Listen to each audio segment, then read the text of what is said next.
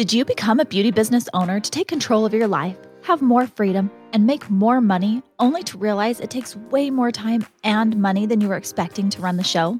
Maybe you see plenty of clients in your chair each day, but you don't know how to pay yourself. Maybe you're just getting started and want to be totally certain that you set yourself up for success right out of the gate. Maybe the view from your parking lot screams booming business, but behind the scenes, you know the financial side of the operation is quite messy. Maybe you've hired someone to do your bookkeeping and taxes, but still don't have a clue where your beauty business stands. When you're eager to take control of your beauty business's finances, come join me where we'll peel back the curtain on all of the money skills you wish you learned in beauty school. I'm Michelle Cook, a former beauty school graduate turned licensed CPA, and this is the Perfectly Profitable Stylist podcast. Hey. If there was one thing I could get new beauty business owners to do, it would be paying estimated quarterly taxes from the very beginning. Let me explain why. When you are a W-2 employee, you're getting taxes withheld from your paycheck every single week. Once you're a business owner, nothing is getting withheld, and it's all on you to make the payments. The IRS asks that business owners make payments quarterly. So it's a lot harder to make a large payment every quarter than it was to take little bits out every single paycheck when you were a W-2 employee. But here's the thing. Even though it's hard, you still got to do it. Let me explain. Tax debt is unlike other types of debt. Let's use a car or a mortgage as an example. When you are paying off a car or a mortgage, your principal keeps going down. When you're paying off taxes, you have interest and penalties continuing to accrue while you're going through that payment process. But not only that, you are continuing to make money from your business. And so all of the profit from now is also being subject to tax, and you need to pay estimated taxes on that. So if you get behind in your estimated taxes, you're having to catch up majorly. And when you're looking at saving 25 to 30% of your profit to go towards taxes, you can't really afford to not pay them. Because what happens is if you don't pay them, then next year, now you owe last year's taxes and this year's taxes. Guess what? Instead of 25 to 30%, we're looking at 50 to 60%. It just gets harder and harder.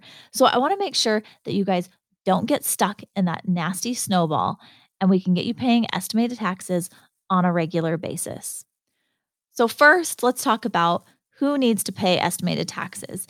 If you are a business owner and at the end of the year, you owe more than $1,000 in federal taxes, then the IRS expects you to be making estimated tax payments. This is basically any business with any kind of profit. If you're looking at $1,000 of taxes, that's like a $4,000 profit if you're looking at about that 25% ratio.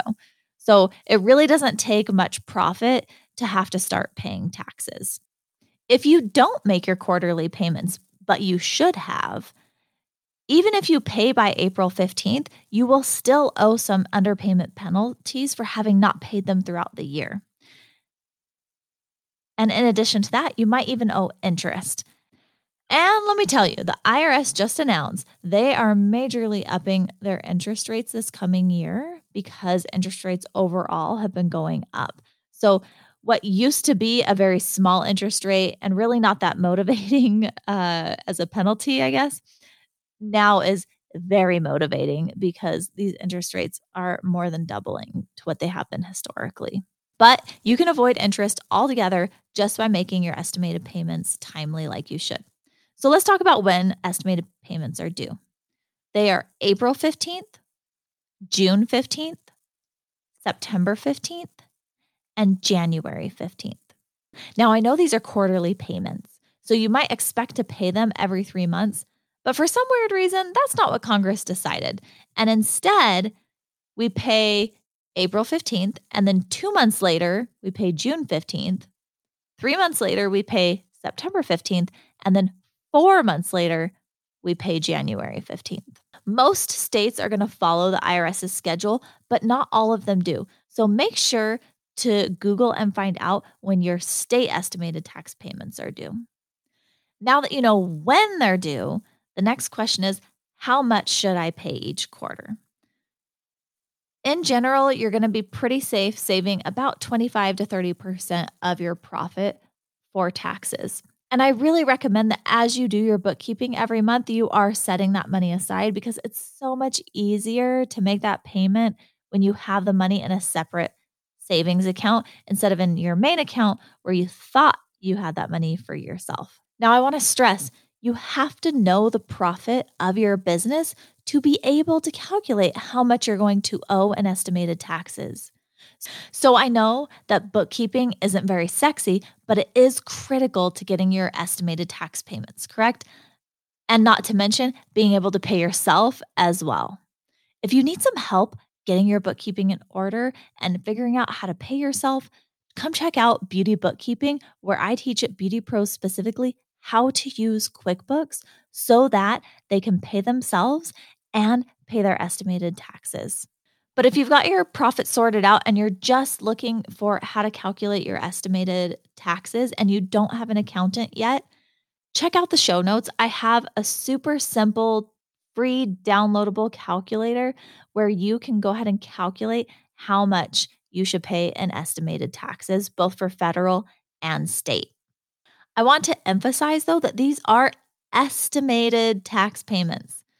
There is no way that you're going to know your actual taxes due until your return gets filed and all of the write offs and deductions and credits are all factored in, along with your filing status, because there's a big difference between filing single versus head of household versus jointly with a spouse. Now, let's talk about how to actually make the estimated tax payments. You could go with the Stone Age method, which would be printing out Form 1040-ES, mailing it in with a check to the IRS.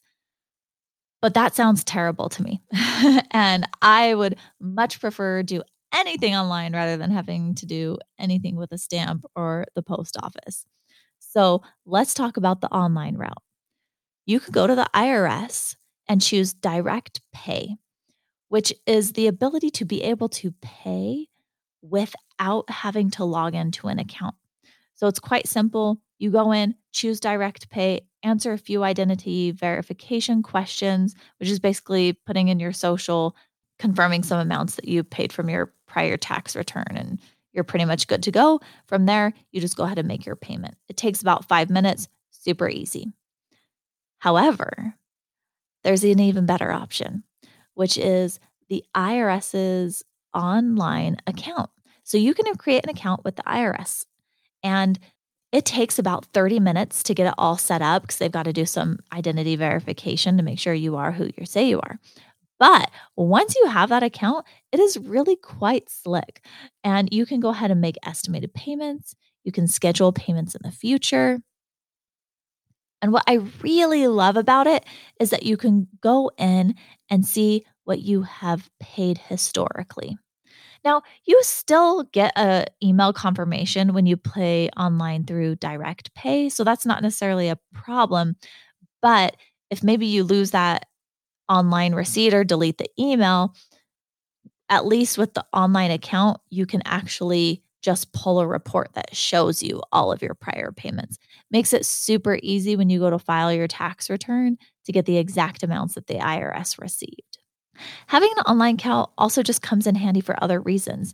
You're able to check old transcripts. You can see when a return gets accepted by the IRS for e-file. So there are some other nice benefits to having that online account. Now, let's be real. Is it painful to make your IRS payment?